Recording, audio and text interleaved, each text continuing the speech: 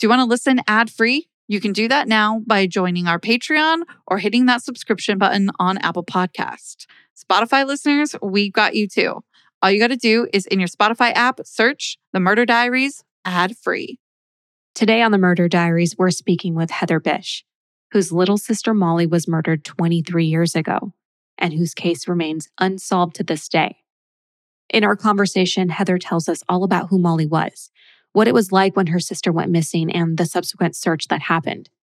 And finally, she touches on her family's years-long journey to justice for her sister, proving she's a force to be reckoned with in the true crime community. Now, here it is.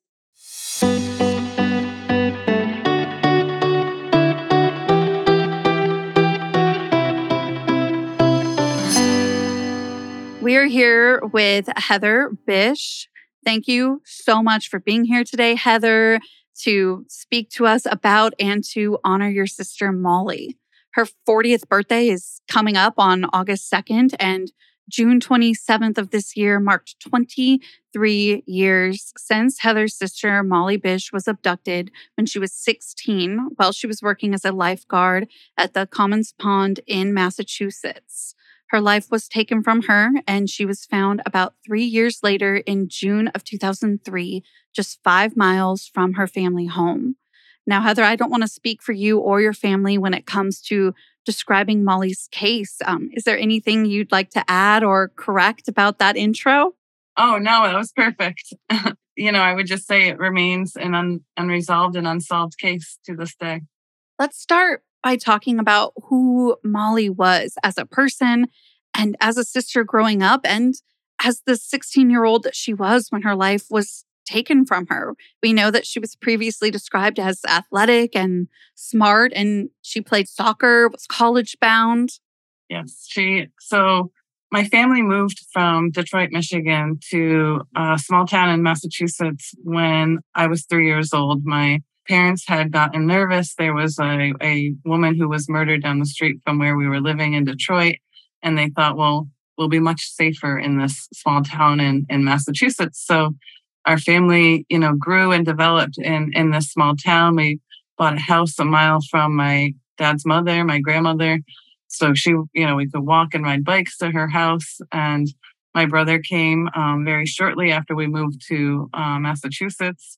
And then my sister arrived 3 years after that. So, we were a lively family. Molly was born at home. Actually, my mom was very much into the La Leche League and natural things and herb gardens. And so I was able to watch Molly come into the world at 6 years old. I hadn't really known the importance of it then, but I certainly look back and see that now. But I remember it being a magical day and, just touching her tiny little fingers and toes and thinking this is like my baby, because at that point I was sick of playing trucks and cars with my brother. So I was really looking forward to having a sister to, sort of have the same interests and grow up together and have sort of this like built-in best friend. And Molly really was that. She actually emulated both my brother and myself. She was an athlete like John. She played 3 sports, even starting the first soccer team at our high school for girls. So, she was very much like becoming a lifeguard because my brother was a lifeguard. Yet she loved like the same music that I liked, making hemp bracelets and necklaces and listening to classic rock and roll music and, shopping and we shared some of those interests together. So she was really just beginning to have an adult relationship with us. But Molly was very empathetic person. She loved her friends. She loved her friends' families, often calling some of her friends' mothers mom too. Or I often tell the story of how in art class, she would have these really more severe special ed students that would come in and the students didn't often see. That when they came in, she would welcome them in, sending them notes or giving them high fives and just really enveloping them and including them in their little class community. And that really, I think, shows how Molly felt about people. She just, she saw people or she saw an underdog and she tried to lift you up, or she saw maybe a moment to be silly and she would take that moment and run with it. She loved Adam Sandler movies and she just loved to laugh, and she was just very loved. I love that. What is your favorite memory of or with Molly? There are so many. I have that I value for different reasons. Recently, I had the wonderful opportunity to see that 90s singer Tiffany in my small town out here in Cape Cod. And I was like probably the biggest, dorkiest fan there in the front row because my sister and I used to sing Tiffany songs with hairbrushes on our bed or like on the picnic table outside. And I just remember those moments just being free and really just happy and having fun. And that's one of my favorite memories because it was just so purely childlike and innocent and before all the bad things happened and, changed everything. But I love that that memory can be cherished within Tiffany's music, right. and it can hit that sweet spot for you. And we're talking about Tiffany as in, I think we're alone now. Yeah, exactly. Yes. Oh my gosh, that's adorable. And what you don't even know. And when I went there, I of course embarrassed myself and told her this whole story. She probably thought I was a crazy person, but she gave me a T-shirt and one of her pics. And I gosh. Like my sister would have loved that. That would have been. She would have been like, that would have been a great story that she would have really appreciated. That is so sweet. I know. Thank you. Now, at your comfort level and discretion, can you talk a little bit about what happened, at least in your perspective and experience, the day that Molly went missing? It's, of course, not our intention to make you relive that horrible day, but more to catch up any listeners who may not be familiar with Molly's story and, of course, to get your perspective and point of view on that day. Sure. So as I mentioned, Molly took over becoming the lifeguard for our town, like my brother. He had previously been the lifeguard for 3 years. He was in college and just wanted to do some construction work and make more money and learn some new trade. So he was off doing that. But he had trained Molly for 8 days previously to June 27th. And honestly, Molly was the strongest swimmer in her class. She took the class a couple of towns away through the Red Cross to become a lifeguard.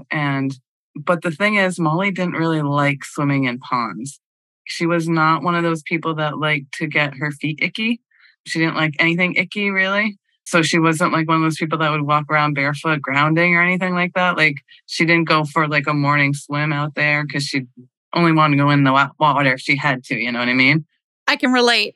Right. Yeah. Same. So she was more like a pool person. But she got this job. She was given her best shot. The morning of June 27th was the first day of swimming lessons for the children in town. So she was kind of nervous about that. She knew it was going to be more of a responsibility. And unfortunately, that morning, a young woman who was on her softball team and a good friend of hers was hit by a drunk driver and was in critical condition. So my mom had to tell her this before she went to work. And so she, like crawled into bed and just spent some extra time together that morning.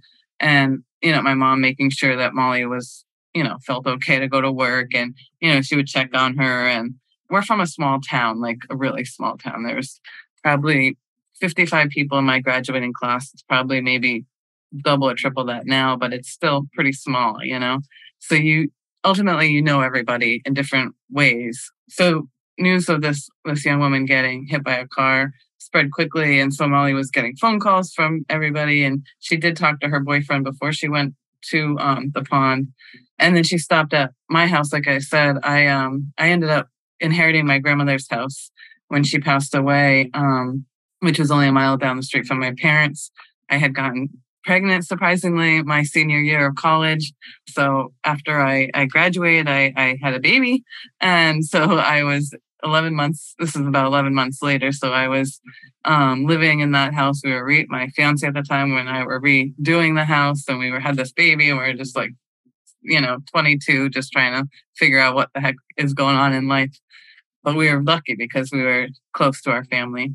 So we had a stomach bug that weekend prior to that Tuesday. And so I hadn't seen, Molly and my parents hadn't seen for a few days.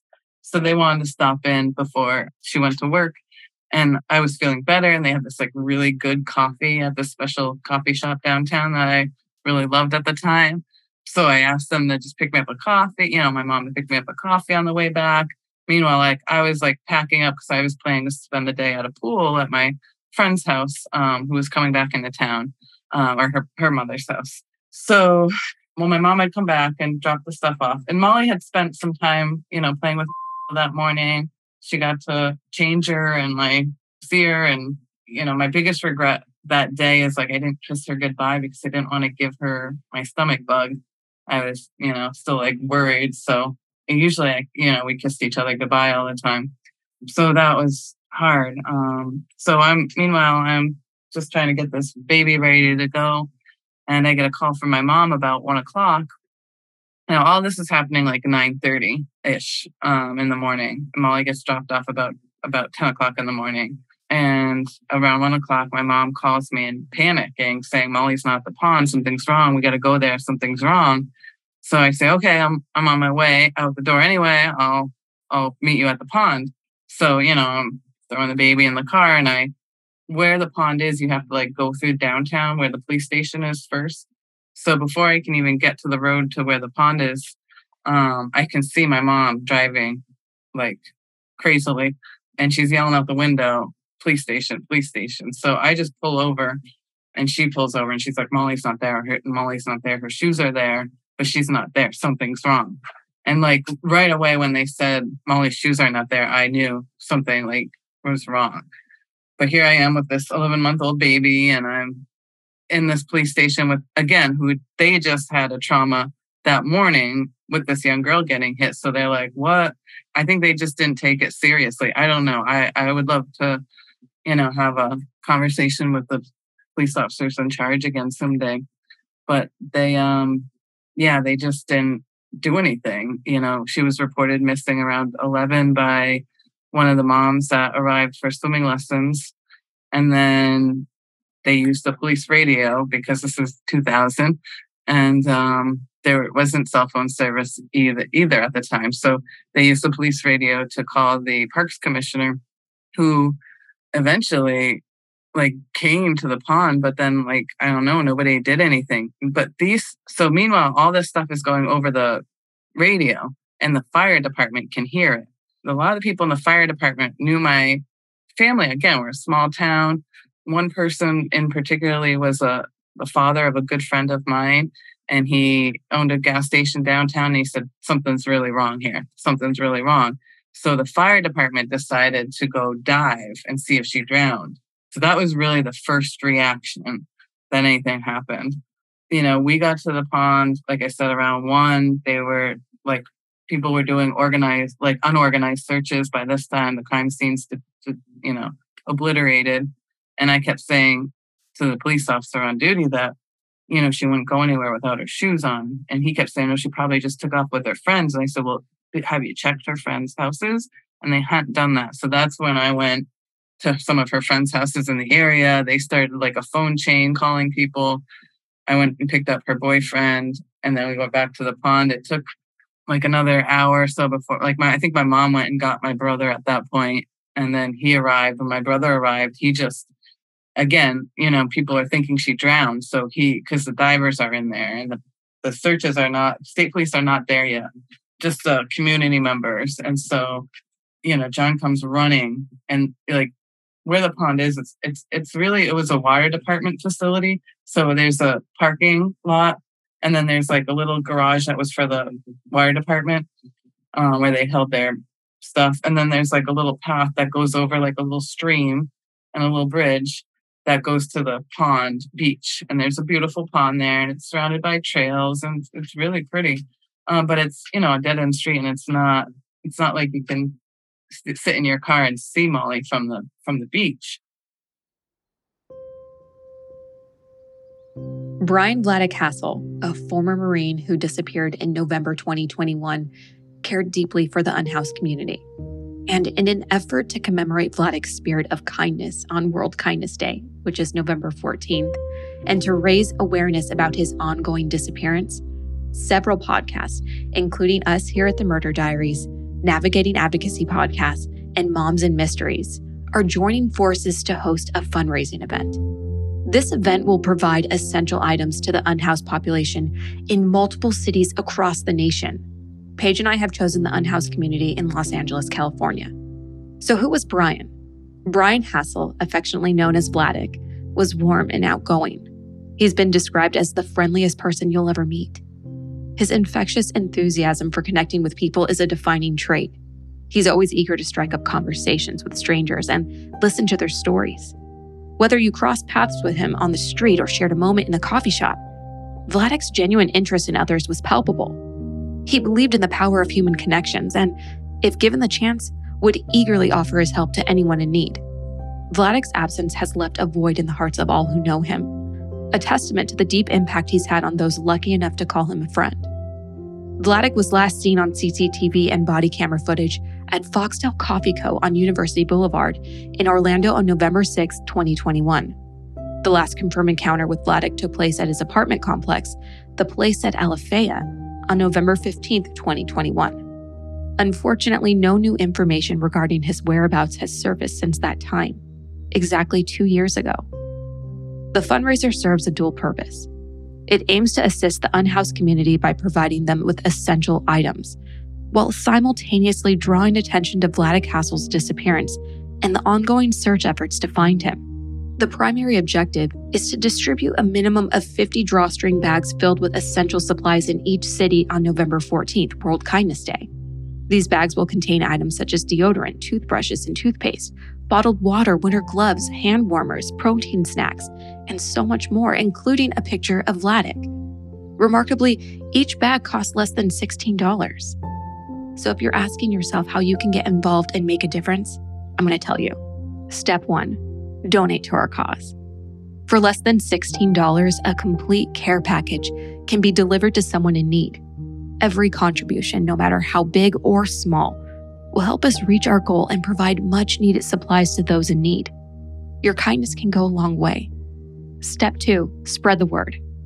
Share this clip, tell your friends, and let's create a wave of kindness and generosity together. The more supporters we have, the greater our impact will be. Click the link in our show notes to head to our PayPal and make a donation today. Let's show the world the power of kindness within the true crime community.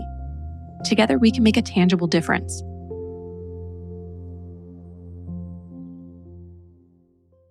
Well, I was glad you brought up the parking lot because if I remember correctly, the day before Molly went missing, your mom and Molly were in that parking lot, your mom dropping Molly off to do her lifeguard duty. And there was a strange man in a vehicle, and your mom had her women's intuition going off and said, I'm going to walk my daughter to where she needs to go. And I'm not leaving until this creepo leaves.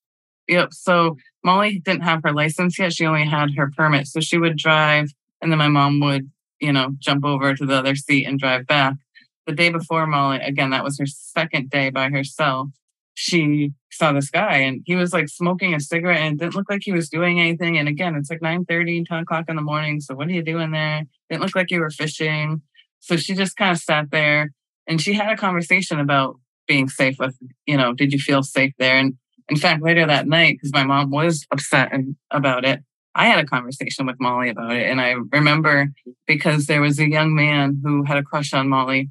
He was a couple years younger than her, and he would often come down to the beach and hang out with her to keep her company. He just wanted to be around her, those kinds of early teen crushes. But even though he was younger, I remember saying to Molly, you got to be careful. He could still overpower you. You're all alone up there. Yeah, intuition definitely went off for all of us, I think. We just didn't believe something so horrible could happen in such a small little town. But when my brother arrived, he ran to the beach and just started diving because he knew the water. Like, he would swim every morning and get a workout because he didn't mind the icky stuff. So he felt like he knew the water better than anybody. So the Warren police and the fire department had to sort of drag him out of there. But I don't think the state police got called in until about 6 o'clock that night. And then, the sun set at like 8. So, we all had to go home, and there was no Molly anywhere. I remember thinking, well, maybe, like as the day was progressing, at first you're in shock. You don't really know what to think. I just knew something bad had happened. I thought, well, maybe someone raped her in the woods somewhere and she's just hurt and we'll find her. And then I thought, well, maybe they took her and they'll drop her off because they don't want to deal with all this. And so I remember, like, you don't really sleep that night.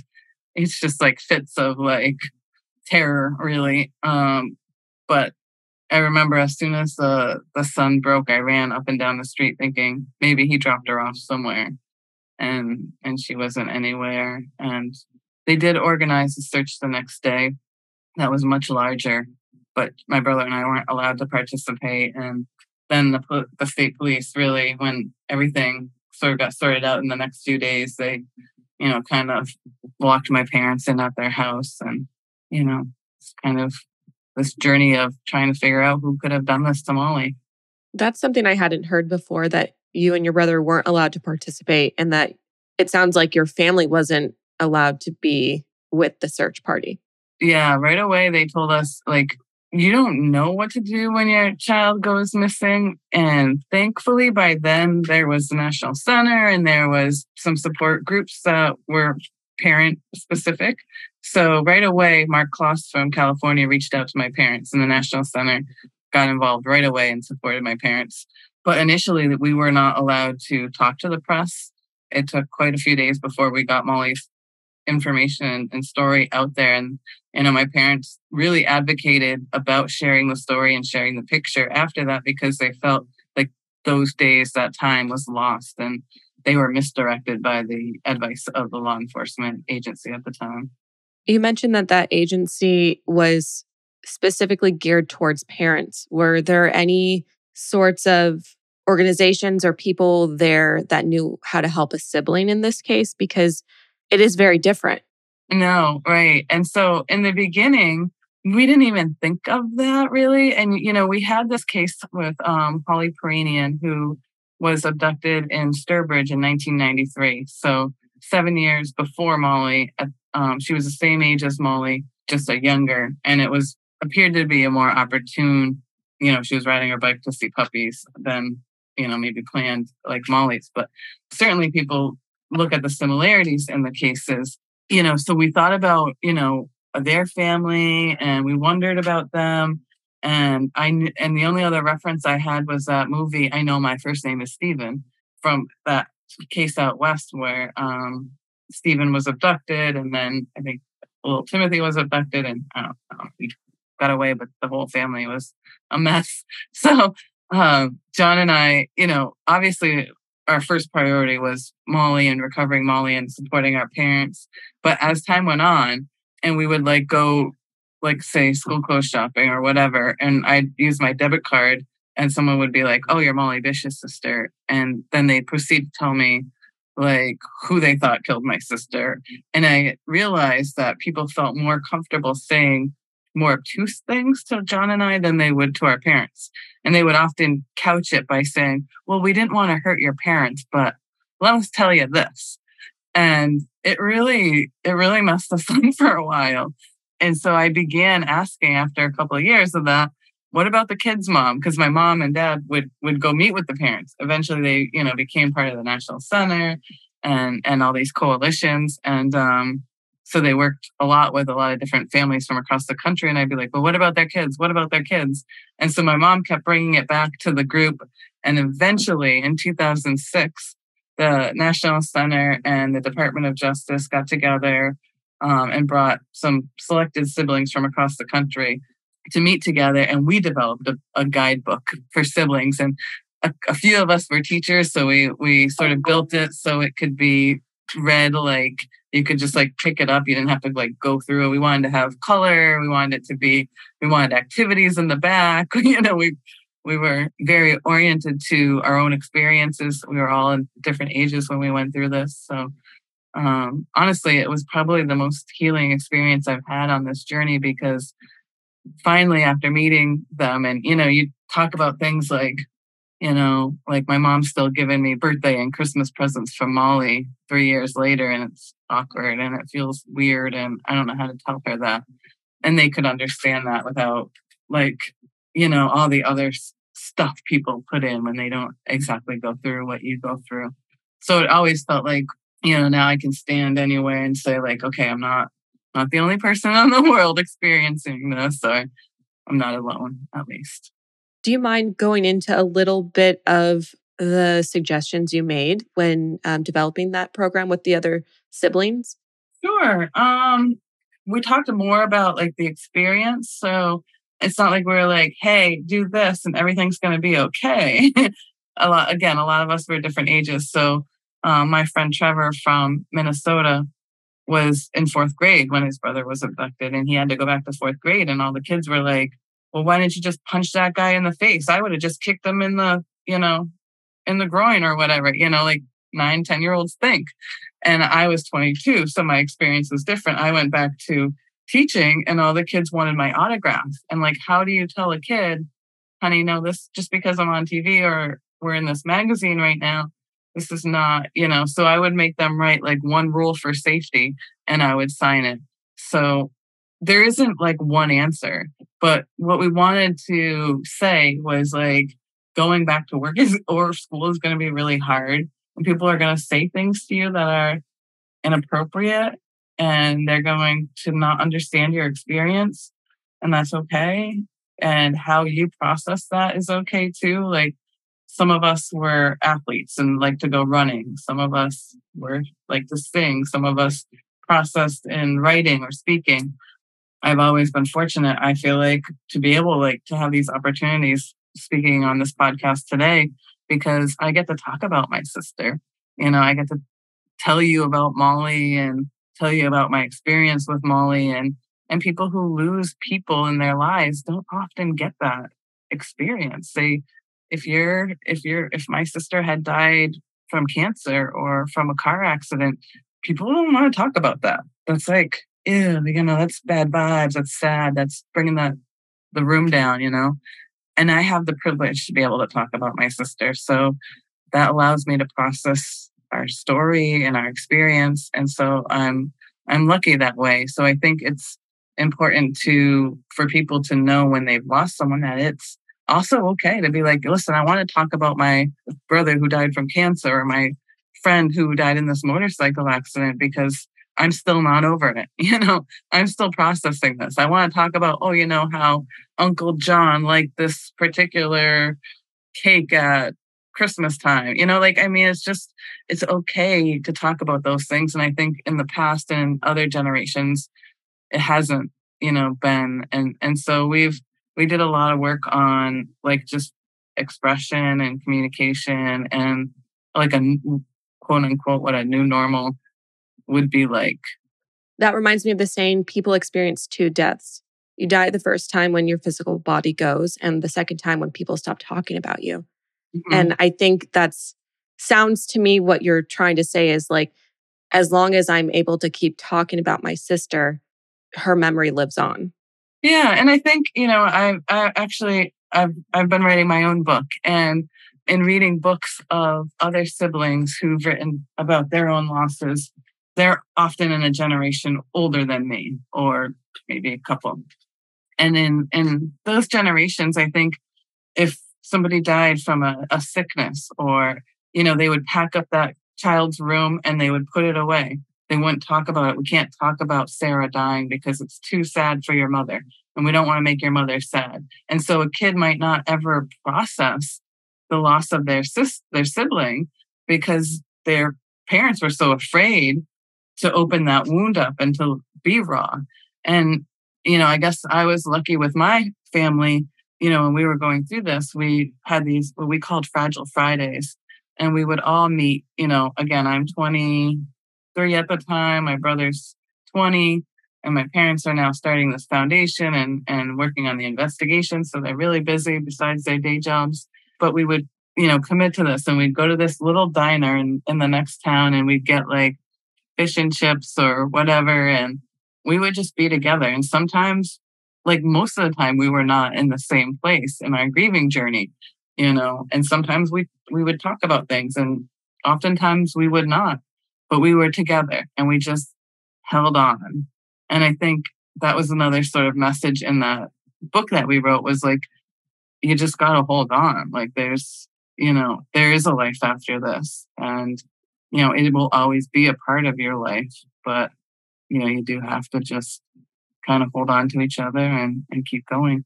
The search for Molly is reported to be the largest and most expensive in Massachusetts history. What factors do you and or your family or law enforcement believe play a role in that, despite it being the largest and most expensive, it taking 3 years to find her? Well, the recovery was the most expensive. So the search for Molly wasn't the most expensive. When she went missing, there were searches. There were dogs that were brought up. We didn't have bloodhounds in Massachusetts then, so they had to be brought up from Connecticut.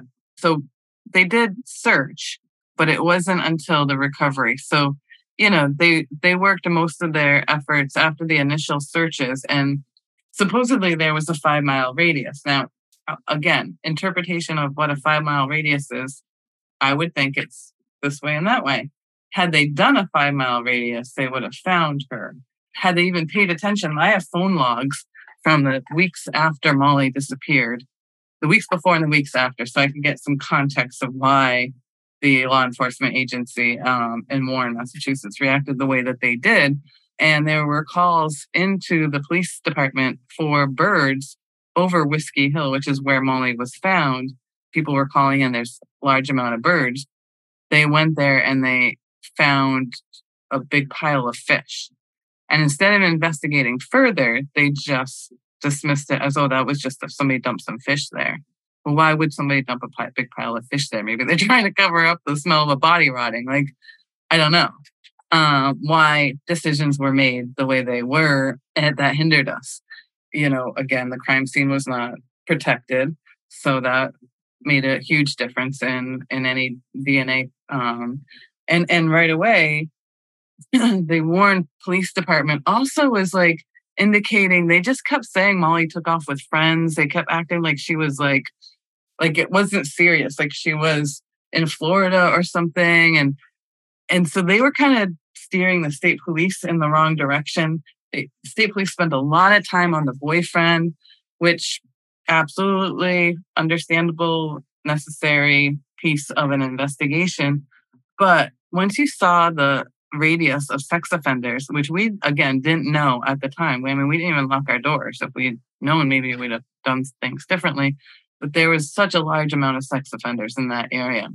That took so much time to go through. So they were really just following leads after the initial search.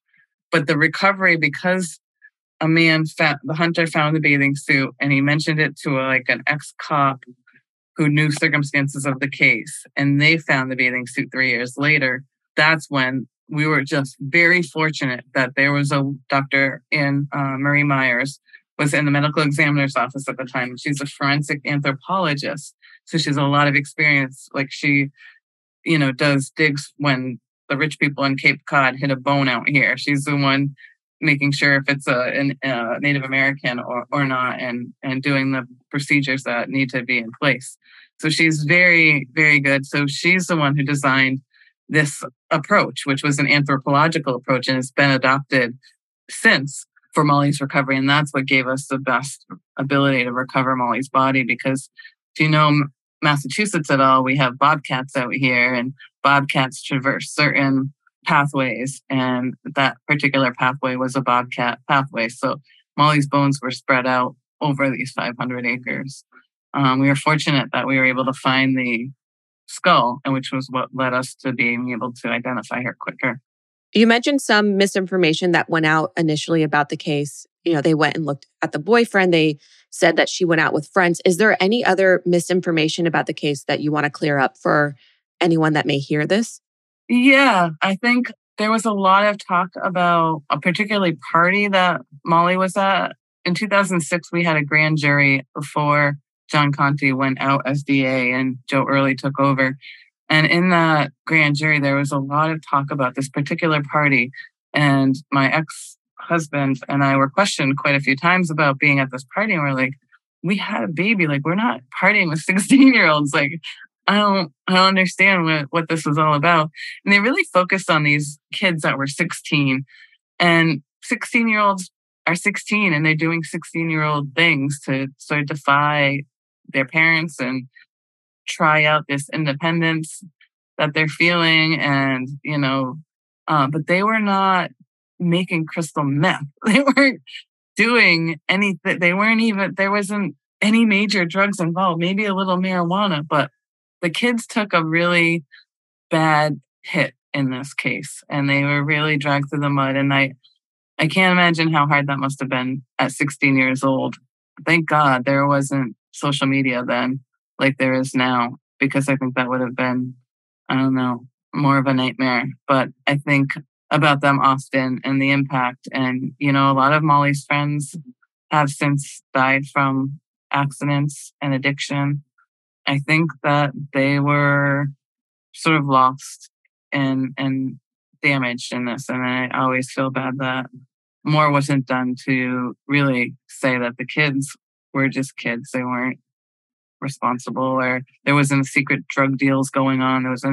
This isn't like any of the TV shows. It was just kids, being kids. In 2004, your parents collaborated with Anna Maria College to create the Molly Bish Center for the Protection of Children and the Elderly. Can you talk about this center and how it impacts the children and elderly it helps today? Oh, absolutely. So my father really wanted to start the center at Anna Maria because Anna Maria College is sort of in the center of Massachusetts, and it's a liberal arts school and is very focused on human service work, like social workers and EMTs, and it had a large criminal justice program. And in our work in the foundation, we learned that law enforcement sometimes has a hard time interacting with other departments.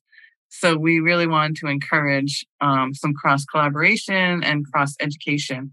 And so the intent at the start was to promote any kind of trainings and workshops and things like that. And we still are doing that. We just have been a part of doing some of the NamUs events, which is one of the data systems you put missing people into to get some of our people to understand and know what it is and become aware of it, but for law enforcement to become aware of it and also comfortable using it. So that's one of the recent trainings that we've been supporting. But my father had a stroke in 2007.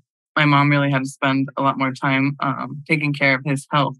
And so at that point, I sort of took over more of the foundation responsibility and the investigation responsibility and the role at Anna Maria College. So we've done a lot. We've done some NetSmarts work. We've done a lot of education and training around computer safety.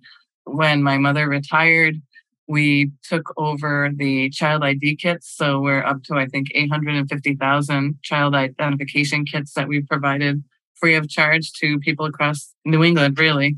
So right now, we're actually working on a project where we're emulating in Boston. They have a Garden of Peace for child murdered victims.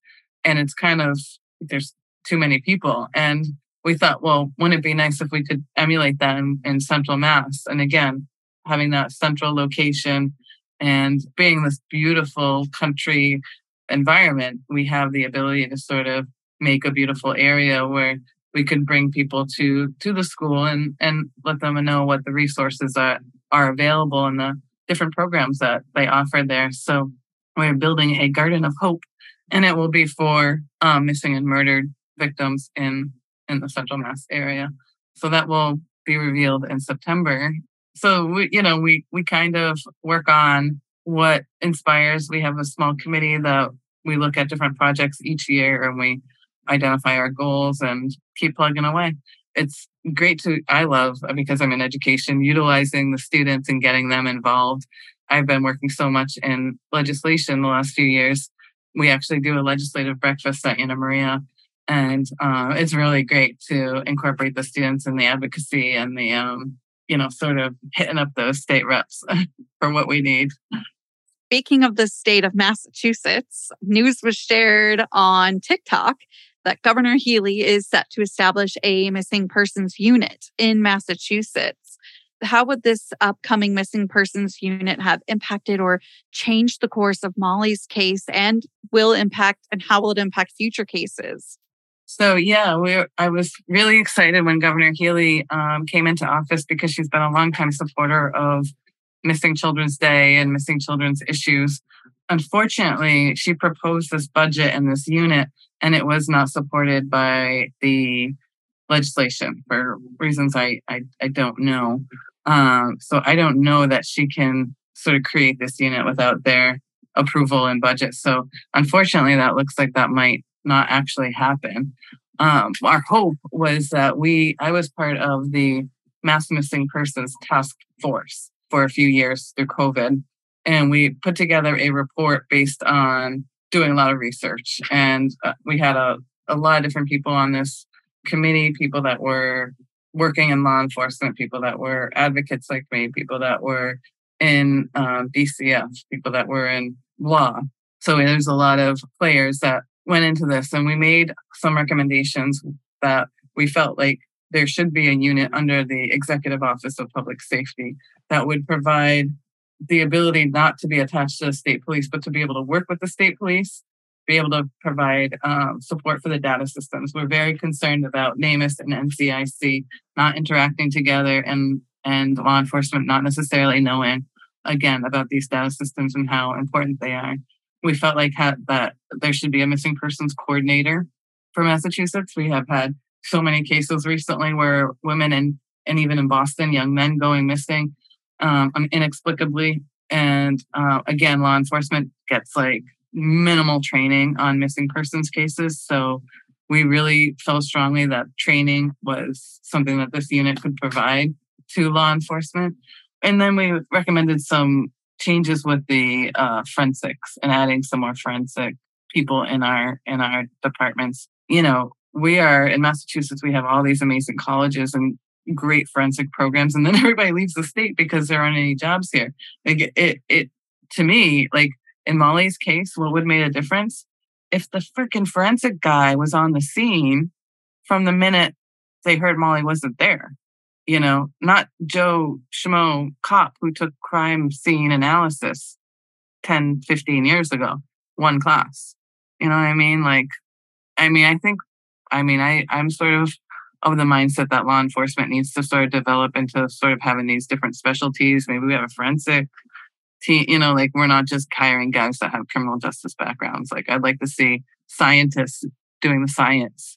I'd like to see social workers doing the counseling. You know what I mean? Not that to say that there's a need for security and those positions. I'm certainly a supporter of law enforcement. I would just like to see it ironed out differently. Because I do think that there is a huge lack of training, and that was detrimental to Molly's case. They didn't know what to do. They blamed what was easy and what they were biased towards. And that bias really cost my sister her life. Will you talk a little bit about what your life has been like as a sister of a missing person? Yeah. It's been, my life was totally changed that day. I have a fear in me, and I look at the world in a different way that other people do. And, often people will say that they imagine that I raised my daughter differently than I would have had this not happen to me. And I imagine that I would have, but miraculously, she's survived it. I think something like this changes how you interpret the world. And the world is scarier to me. And I know things that other people don't know. Like, I think people often want to think that there's one bad guy that killed my sister and probably killed Holly Pranian too. And he's probably dead and we don't have to worry about him anymore. But what I know is that people who have abuse happen in their childhood, like monsters don't become monsters out of the blue. They don't fall from the sky. They get that way from people doing bad things to them. And so there's this sadness that you feel, this empathy towards the monster, but the monster makes the choice to hurt other people.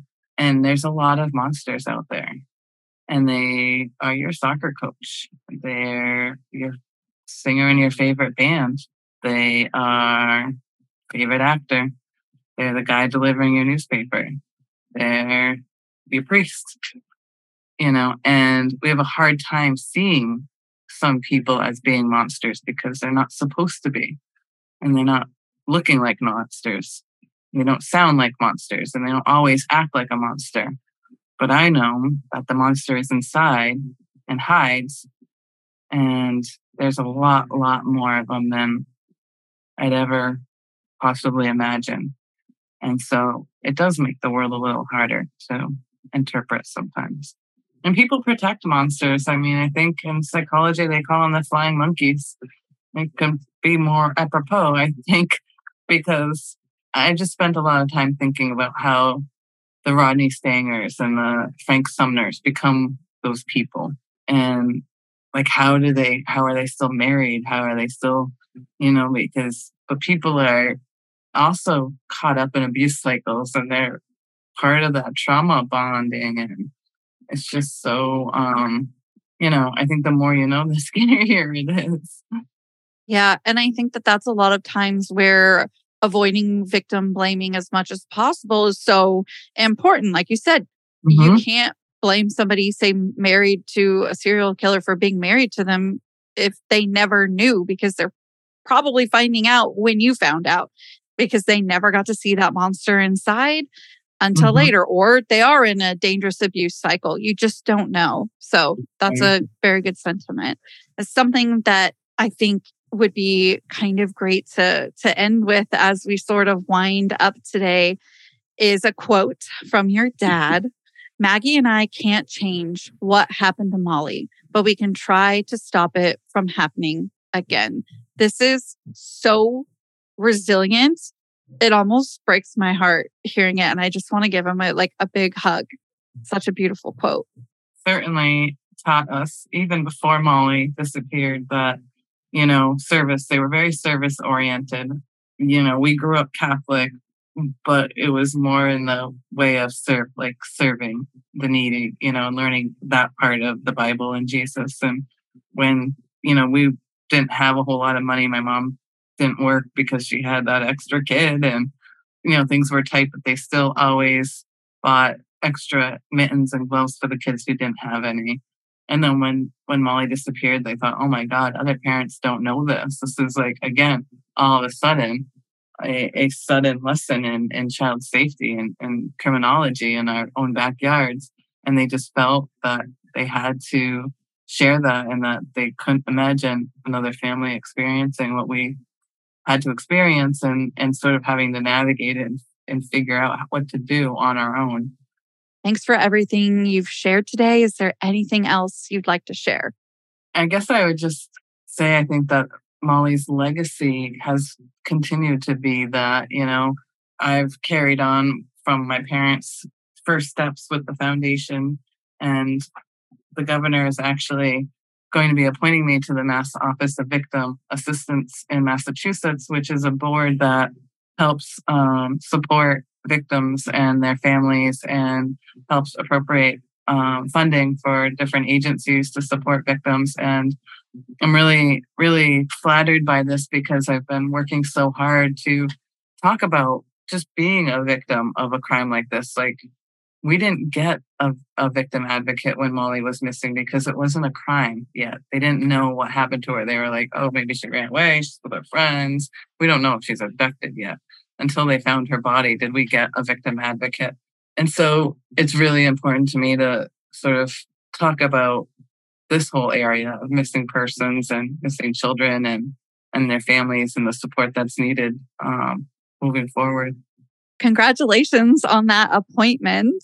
That is such a testament to your service to this community, if you will, and to those in power that are seeing it. Thank you. I appreciate that. Before we leave today, do you have any socials that you'd like to plug for our listeners? Yes. Like I said, I've been working on this book, so I've been writing a blog on our website. It's mollybishfoundation.com. So you can see sort of more intimate stories about our experiences in this journey.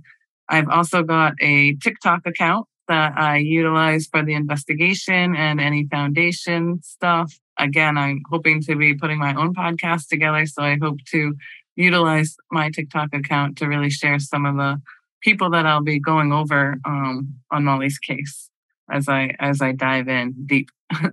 Again, a thank you for sharing everything that you have today and for all of your time.